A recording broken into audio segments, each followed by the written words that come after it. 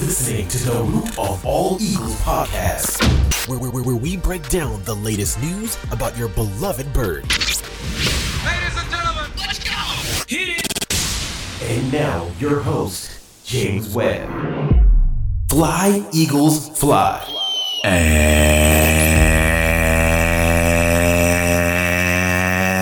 And welcome to the Root of All Eagles podcast. I'm your host, James Webb, and I'm very excited to be bringing you the very first episode of the Root of All Eagles podcast. On today's episode, we're going to be breaking down the Eagles' loss to the Chiefs in the Super Bowl. Okay, enough time has passed. It's time to talk about the Super Bowl. While it might still hurt, and will do for a long time to have come that close, and for the game to have ended in the way that it did, it's going to be a bitter pill to swallow for a while. But it's not all bad. In Philly, we're looking for a good off-season return in 2023. We'll cover all of that here on this podcast, including free agency and the NFL draft in the coming episodes. So make sure you stick around. Back in February 12th, State Farm Stadium in Glendale, Arizona. Man, it was looking so good. Had it not been for that fumble return for a touchdown, we'd have likely gone into halftime up by 17 points against the Chiefs, if not more. We had all the momentum in that game. I mean, we literally did exactly what we wanted to do on offense. But that play, that Hurts fumble, just put a dent in the momentum, just enough to allow the Chiefs to stay within striking distance. The Eagles had a great half. Jalen Hurts was finding his guys and evading pressure extremely well. In fact, one of the plays before the fumble stood out to me, with Hurts rolling out towards his right, seeing the pressure and spinning back out left to find Zach Pascal for a first down. That sort of play from your quarterback makes you feel comfortable for a moment. Like, hey, these guys can't touch us. We're actually going to win this thing, aren't we? And then, of course, the beautiful game that is professional football that we love punches you in the gut and reminds you just how cruel this game can be and how quickly things can change. Hurts played a sensational game. You couldn't ask for much more from your quarterback. But when he takes that hit and the ball gets knocked out, how often do you see those strip fumbles pop up so perfectly into the hands of a linebacker in stride? The Chiefs were so fortunate on that. Maybe they recover it, but typically it's bobbling around.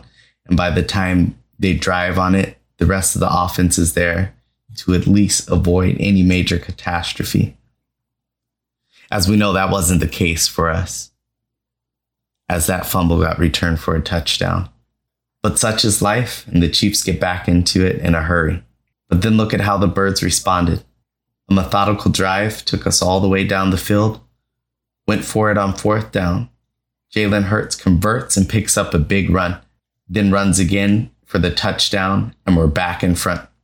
Defense forces a punt with 90 seconds to play, and we're going down the field again to pick up 3 more points and head into the locker room with a 10-point lead. Now, ladies and gentlemen, I remember exactly where I was at halftime.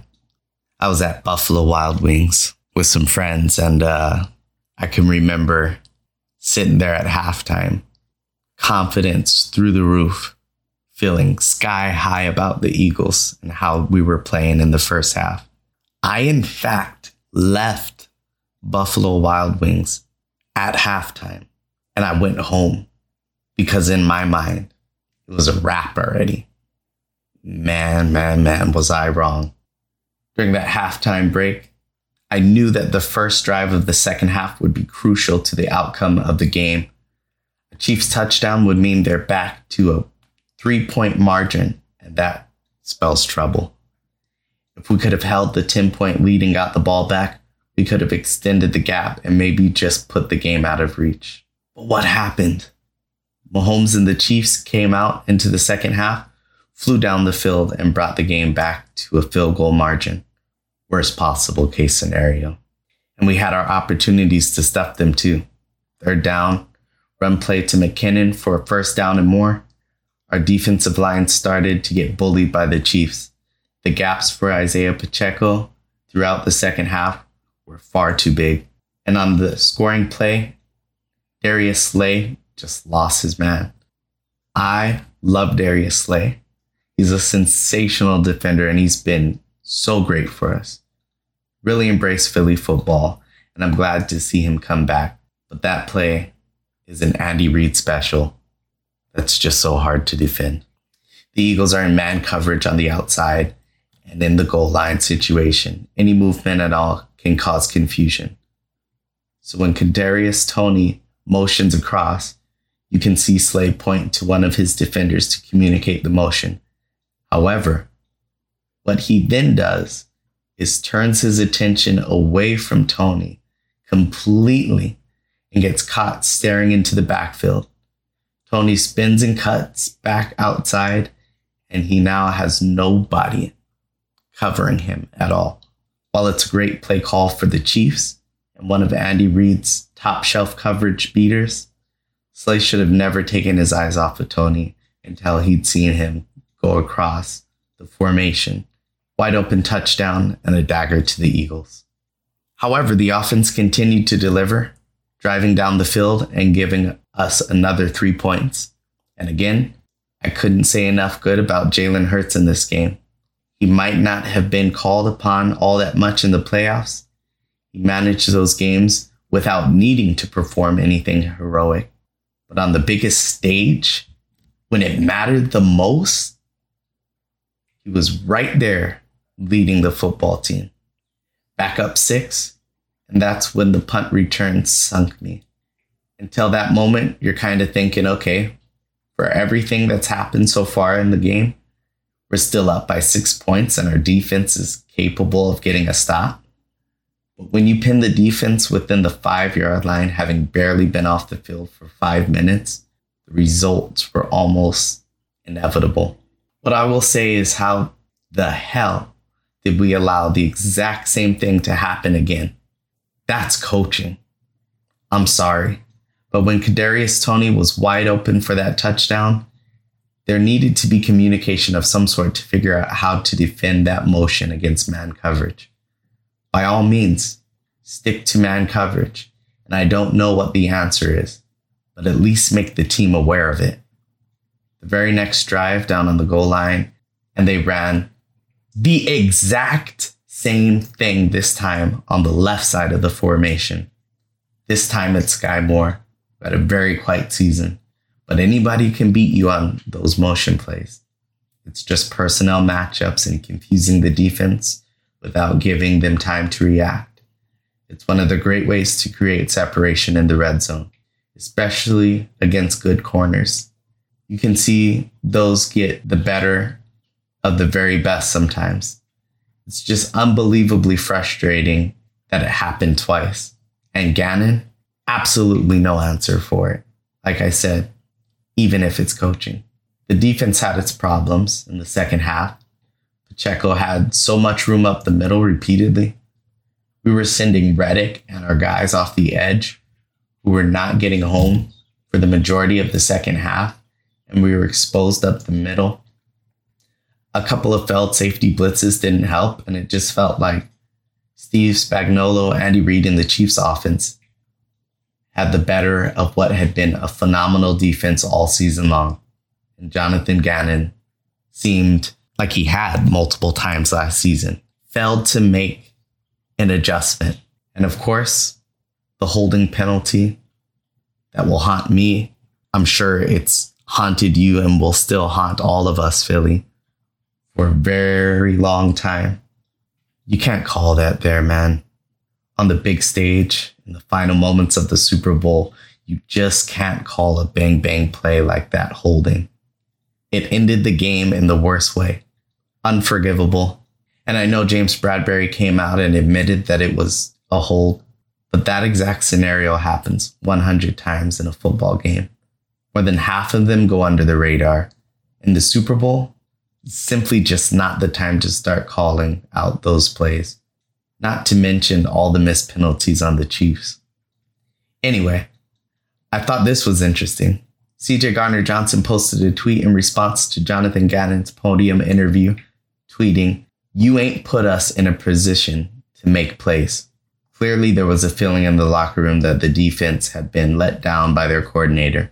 How far that feeling extended beyond CJ, we don't know. And of course, he's now in Detroit. Yet the feeling of what if, of course, remains. Philly allowed Isaiah Pacheco to run for 76 yards on 15 carries, averaging 5.1 yards per attempt.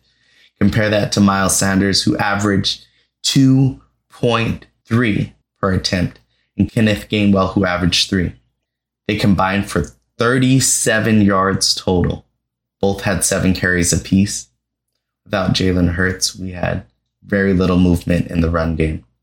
The Chiefs' defensive line plugged anything up the middle, which we did not do. Mahomes ran for 44 yards on practically one leg, and Jerick McKinnon had just 4 carries for 34 yards. 8.5 per carry.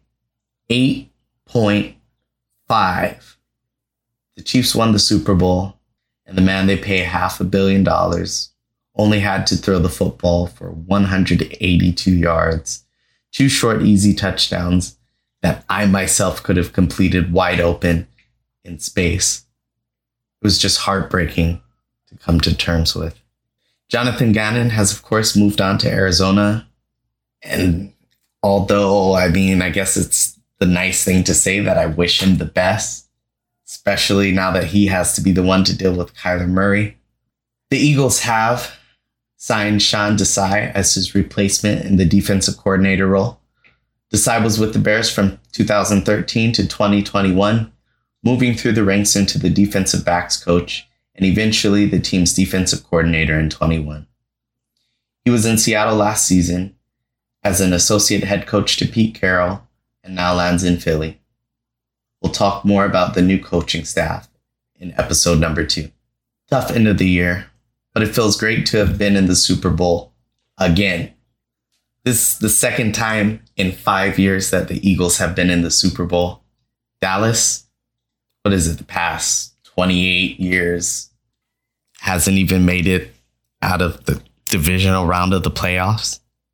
So when you're talking about success recently, and when I say recently, I mean over the past 20 years, the Eagles definitely, in my opinion, have something to be proud of.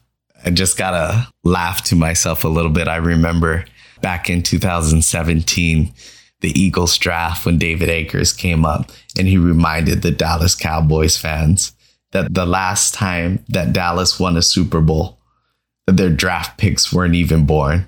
Man, that was great content, by the way. Anyway, the Andy Reid, Patrick Mahomes era, Kansas City Chiefs will go down as one of the very best teams in the history of the game. And I'd rather go toe-to-toe with the very best and come up 3 points short than lose to anybody else. We'll retool for 2023, and it feels like we're all set to get back to the Super Bowl. I would pitch our roster against anybody in the NFC right now. No doubt about it. Anybody in the NFC, I'm taking our roster over it. And I feel confident in us being able to win. We have 2 exceptional wide receivers in A.J. Brown, Devontae Smith, and a quarterback who knows how to throw them open and find them in space. The A.J. Brown trade last year was a home run and one of my favorite Howie Roseman moves of his entire career with the Eagles. We retained a lot of our key veterans and the core of this team, especially in the locker room, bringing back Jason Kelce, Fletcher Cox, Brandon Graham, Darius Slay. It's all big for us. Of course, Miles moved on to Carolina, but we got Rashad Penny in from Seattle. A move I like, although I do have some concerns about the run game right now. Do we draft Bijan Robinson? That's something we'll discuss in the upcoming free agency and draft episodes. There's a lot to dig into there. 2 first-round picks, having a top 10, having made it to the Super Bowl the previous year is a real luxury. So thank you for that, New Orleans. We appreciate you. I have a lot of opinions on what we should do with that pick, but I want to save that for a future episode. Defensively, we've lost a couple of pieces, but nothing we can't work around. We're going to need some guys to step up. I want to see more from Nakobe Dean in year 2. Also, Jordan Davis. I need to see more from Jordan Davis in year 2. I don't think that Jordan Davis is a bad player, or even we can start the conversation of him underperforming his pick where he was drafted, because our defensive line was so deep last season. And let's be honest, how are you going to get much time when you're playing behind the likes of Fletcher Cox, Javon Hargrave, Brandon Graham, Josh Sweat? I mean, it's just hard. But one thing that I do realize is that Jordan Davis, when he was quietly effective against the run. Very, very effective against the run. We lost Hargrave. That's probably the big one. But again, everybody who left, we already have guys in the locker room that can step into those roles. We used our rookies sparingly this season, and they've had a year to learn. Now we need them to perform. And that's going to wrap up the first episode of the Root of All Eagles podcast. I appreciate you taking the time out of your day to listen to us. If you haven't already, please go ahead and subscribe to the podcast and go ahead and like us on Twitter at Root of All Eagles. And we'll be back next episode to talk about the new coaches, the departures, and the additions. And remember, fly Eagles fly. Thanks for checking out another episode of Root of All Eagles podcast. Make sure you follow us on Twitter at Root of All Eagles, and make sure you stay tuned for the next episode.